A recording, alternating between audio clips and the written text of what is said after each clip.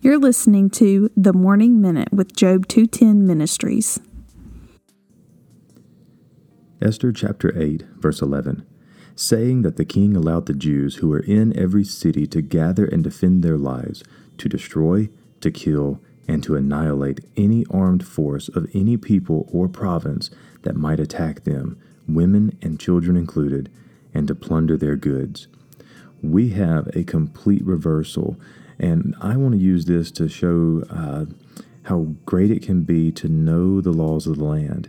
See, Mordecai actually rewrote this because he knew that the royal edict issued by King Ahasuerus earlier could not be pulled away or revoked, so instead had to add to it.